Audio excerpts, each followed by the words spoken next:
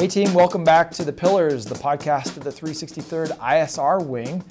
On The Pillars, we talk about topics related to resilience and human performance, and we try to help you identify areas in your life to fix and help you finish a better wingman, leader, and warrior. We're on the road this week, actually at the beautiful Wright-Patterson Air Force Base at the School of Aerospace Medicine, and we're at the Integrated Operational Support course. And we've got some special guests with us today. I've got Tech Sergeant EO representing the 25IS. How's it going? It's going great. Happy to be here. All right. And from the 365th ISR group, we've got Tech Sergeant Eric. How's it going? It's going great. Also, glad to be here. Great. All right, so I mentioned that we're on the road this week. We're out here at Wright-Patterson Air Force Base, and we're attending this Intro to Integrated Operational Support course. Both of you guys are relatively new to our enterprise. Both of you had worked in traditional mental health clinics until very recently. Eric, you were over there at the clinic at Nellis, and how has your transition been to the group? So far, it's been great.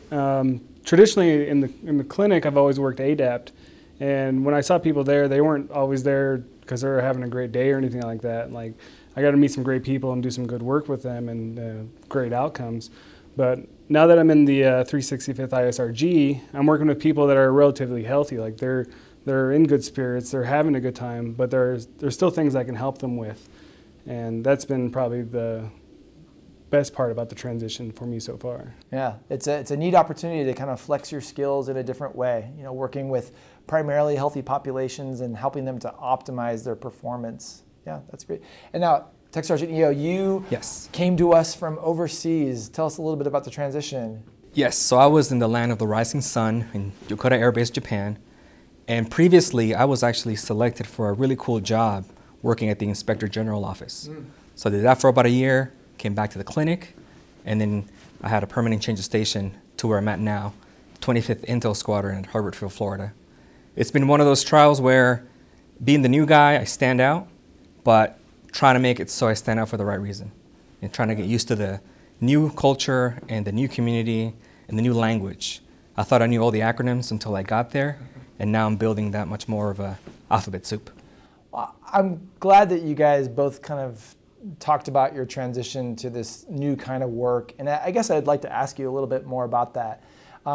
You guys are new to the enterprise, and you just happen to be in places right now where we're still working to build up our teams there. So you're both mental health technicians, but you know the intention is to pair you guys up with religious support teams, with medical folks, with other mental health providers, and to build up a more robust capability.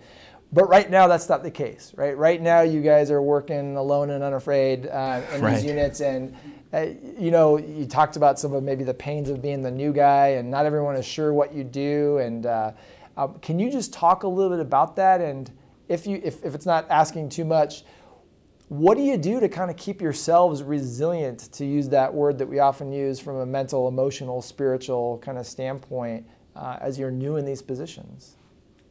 Right now, I'm networking as much as I can. So I don't have my full clearance yet, so I have an interim clearance. So I have limited access to the people, but with the people I do have access to, I'm going out there and fostering those relationships, and I'm getting to know the unit as much as I can from the few people I do have day-to-day interaction with.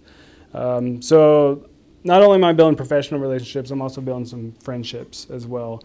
And coming from the clinic side, where you can just kind of speak freely for the most part with your coworkers, be like behind closed doors and all that stuff. These relationships are just a little bit different in that they're not as censored, I guess. So some of the topics that I've heard discussed have been just like more normal interactions with adults that you would have, like say on the civilian side. Clinical side, it was always more PC per se. It is a little bit of a different kind of style of interacting with people, right? Because in one sense, when you're walking around just kind of talking with people, you know that you represent a capability to the unit. You know, maybe you're there as a kind of a mental health consultant, or they're seeing you as sort of generally as the mental health or the medical expert, and you're kind of on. Your customers are always in front of you, right? You're always kind of wanting to put your best foot forward, and And that is unique. It's not, you don't have kind of your tribe to fall back on like maybe you did when you were working over in a clinic. And it presents some interesting challenges even for personal resilience. What about you, Tech Sergeant Eo? It's the same. I can definitely relate. They're more candid. I know that the group that I'm in, they appreciate being genuine and more real. They don't want to know, like the old saying goes, how much you know. They just want to know that you care. So a lot of the times when I tell people, just call me EO, let me listen, get to know you, get to meet what you do and who you do that with, it goes a long way. So I can appreciate that.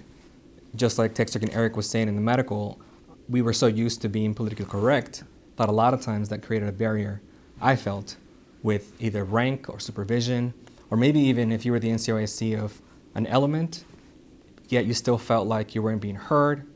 You can't let that be shown to your maybe troops or even with the other leadership.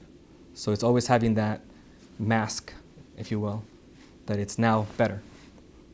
You know, I'm thinking about you guys and your jobs, and our wing is relatively new. We've been around since 2015, and this Airmen Resilience Team construct has been around a little bit longer than that. And I think we've done a pretty good job within a relatively short period of time of introducing our capabilities that we bring to the units that we support.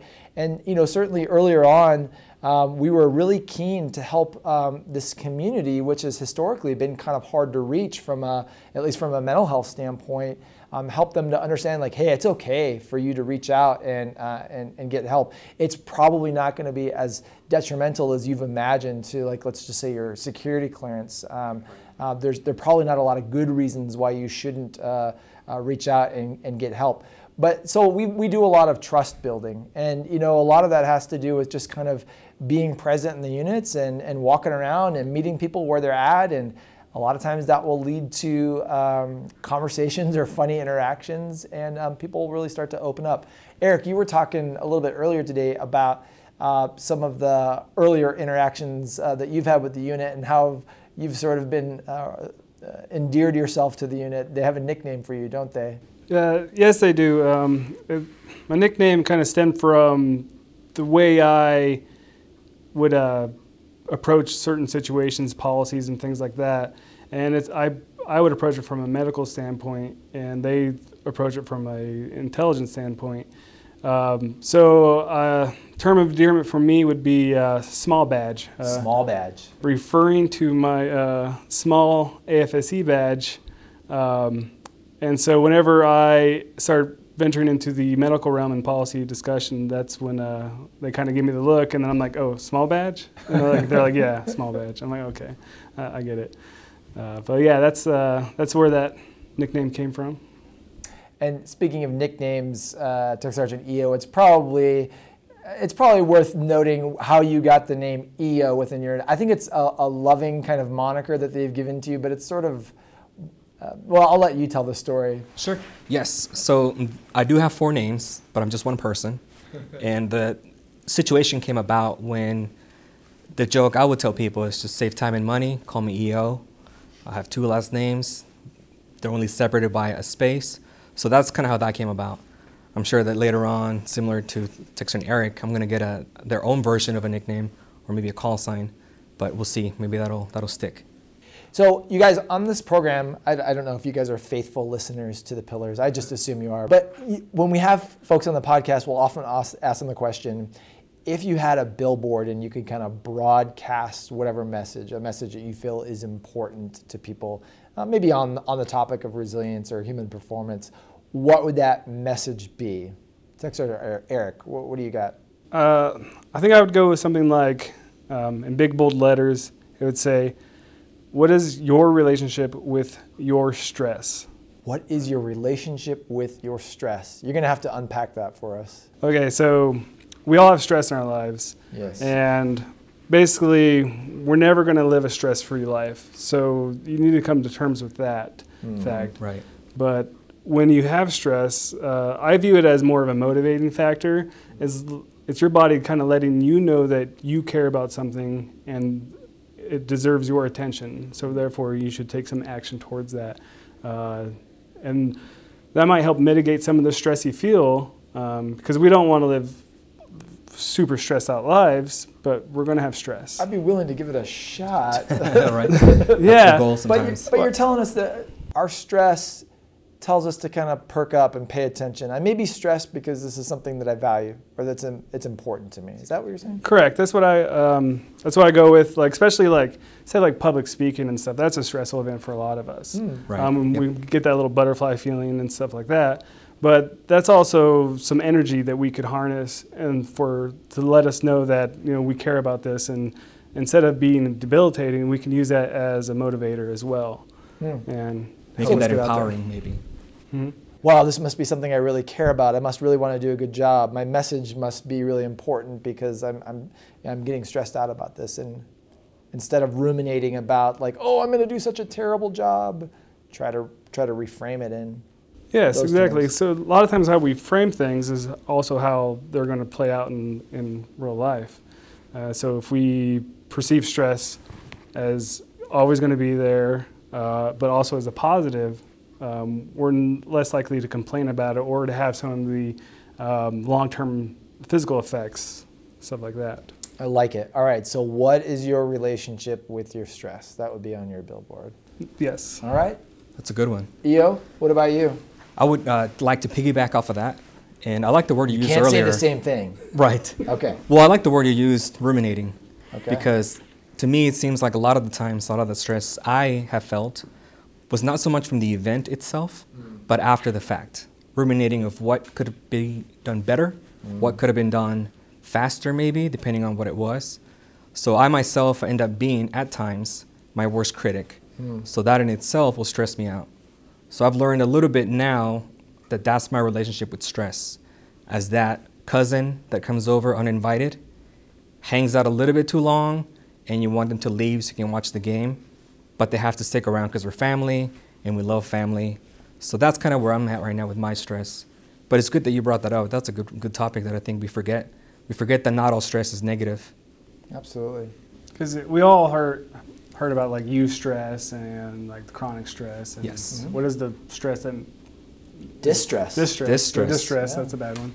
Yeah. Yes. So we all hear about that stuff, but we never really talk about our day-to-day stress. It may not be eustress, but it still can be a positive stress. Yeah, I Yes. think that's important. There is a sweet spot in life when it comes to stress, and you can probably picture the graph in your mind, so I'm not going to belabor the point, but stress is always going to be a part of our lives, and trying to live without it is probably a worthless pursuit, but just sort of figuring out how to manage that and learning how to talk to yourself about, why am I ruminating about this thing right now? Am I the only one who's thinking about this? Because people probably aren't criticizing me the way that I'm criticizing myself. So what's the utility in that kind of rumination? And if it's not valuable, maybe we could decide to let it go in favor of, caring about something else that's more important in our lives than how my brief went at ALS or something like that. Right, that's a good point. In terms of ruminating, I then ruminated about my ruminating in thinking, why can't I let that go? Yeah. Is it to make me a better,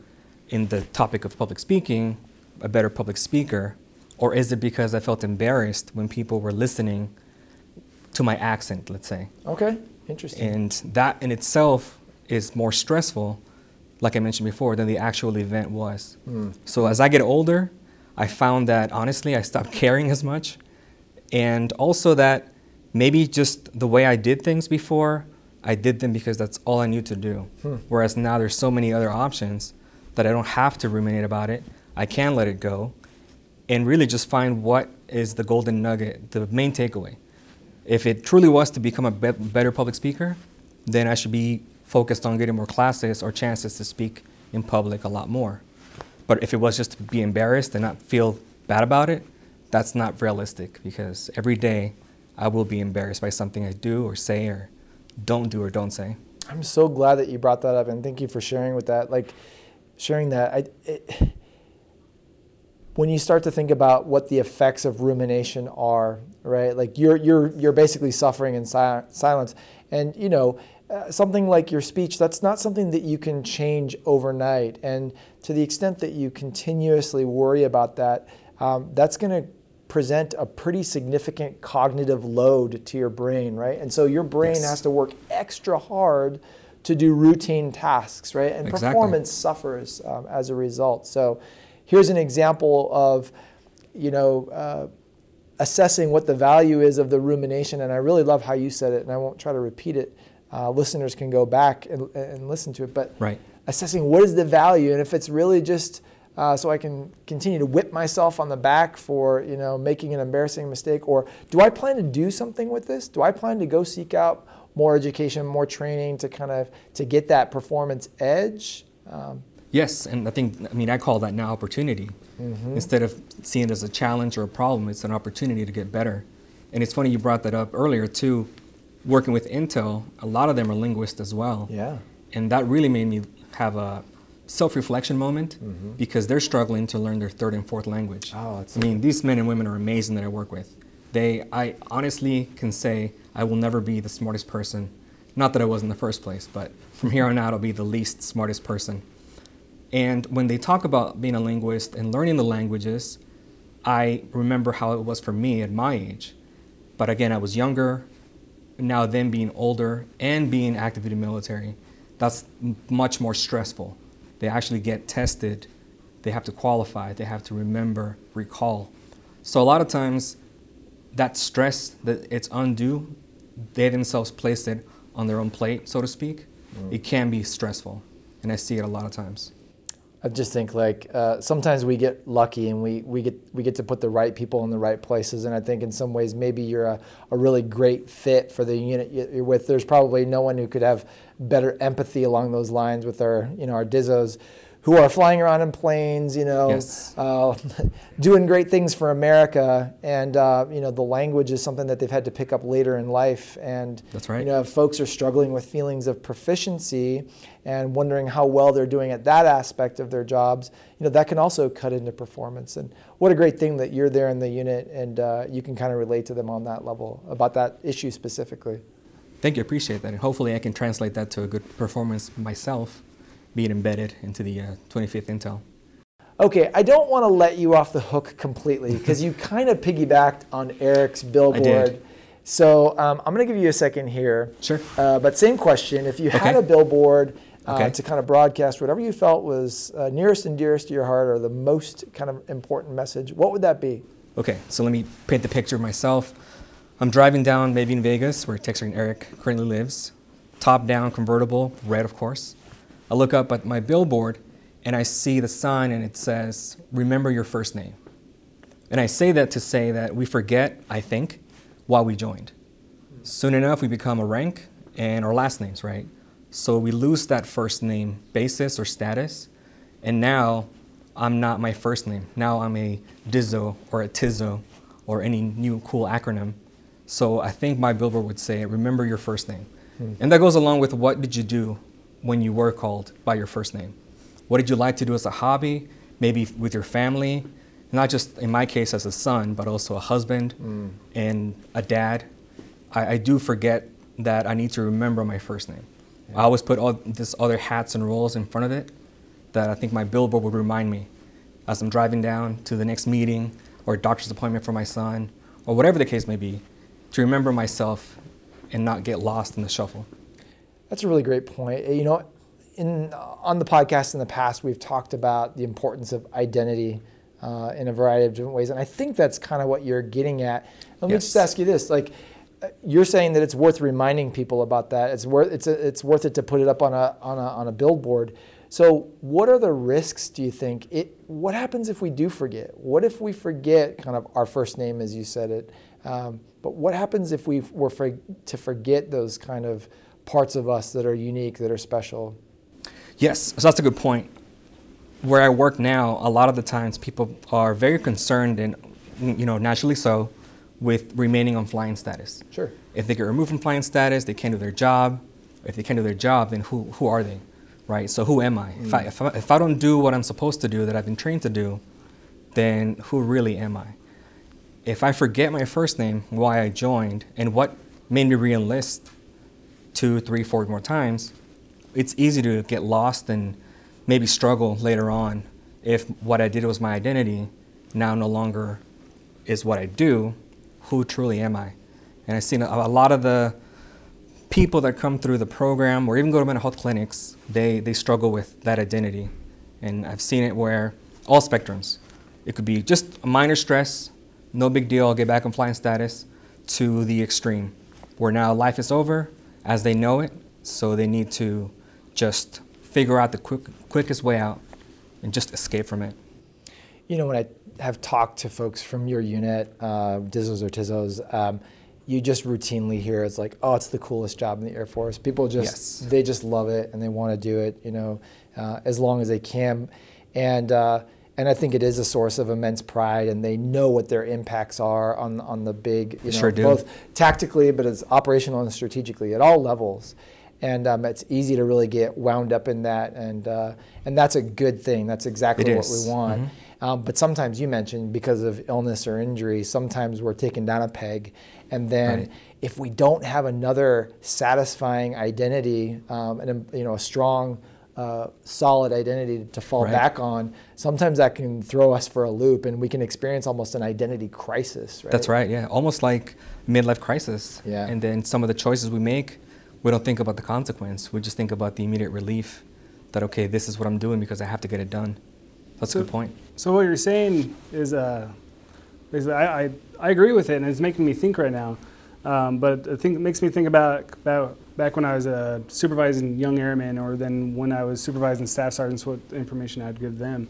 But one of my biggest things about new airmen would be, when you're transitioning into the Air Force, like you have to kind of stop thinking about yourself as by your first name, basically. Exactly. Like your name is not just Joe. You know, you are senior airman so and so. And once you get comfortable with that fact that you are in the military, like being in the military becomes a lot easier, because this is your life and you become more passionate about some stuff. But this then kind of be re-identifying with your first name is like full circle, because once you're comfortable with the fact that you're in the military and that becomes, you know, second nature, I think getting back to knowing who you actually are and what's important in your life, that sounds very important too, and I kind of like that. Yeah. You know, when you talk about you think about that young airman who's coming into the Air Force, 17, 18, 19 years old, and when you think about and I don't mean to imply that anyone's children here, but like when you think about a child development or adolescent identity development, that transition from civilian to military life is happening at a critical juncture in development. And a lot of times when you talk to people about, hey, what are your motivations for joining the Air Force? One of the things you hear is, I wanted to belong to something that was bigger than myself. Right. And that's kind of coded language for, I was really looking to identify with something. I needed something, and so, you know, whether that's an occupation or going to school or something like that, people are looking for the next kind of big thing to get some sense of identity from. But sometimes people foreclose on an identity very quickly.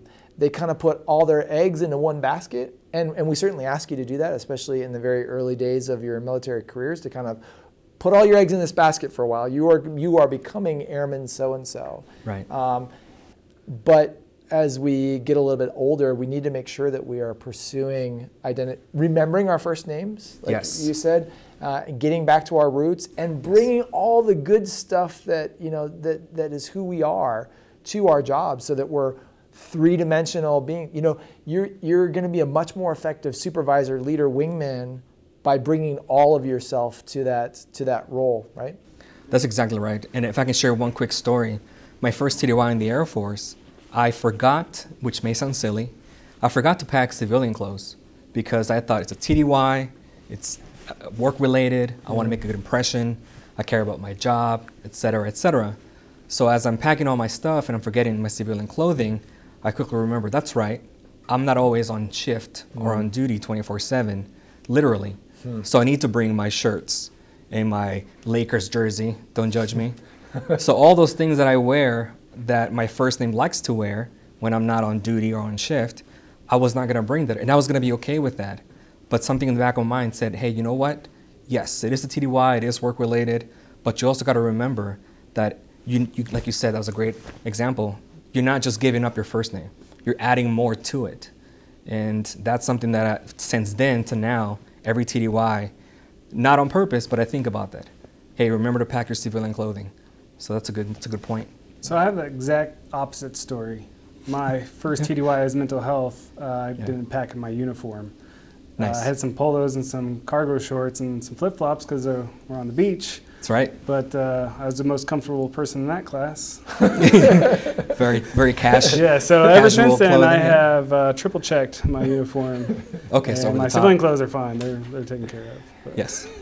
Well, interesting discussion, I think, as always on the pillars. And I think we didn't really know where we were going necessarily with this interview, but I think we've had like a really, really interesting conversation. And we just want to say thanks to our listening audience. Hopefully you got something out of today's discussion. And what a great opportunity to introduce two fabulous guys who are new to our organization. We're excited to have you with us. I would love to be able to tell you that help is on the way very soon, but we'll see how that unfolds. But thank you for your service. Thank you for the work that you're doing, and keep up the good work. Thank you very much. Appreciate it. Yeah, you bet. Hey, again, thanks for listening to the Pillars, the podcast of the 363rd ISR Wing. I'm Dr. Reed. I'm Tech Sergeant Eric. And I am Tech Sergeant EO. Thanks for listening to us. We're grateful for what you do, and we're here to serve you. So reach out to us on the global. Let us know how we can help you out. Have a good one.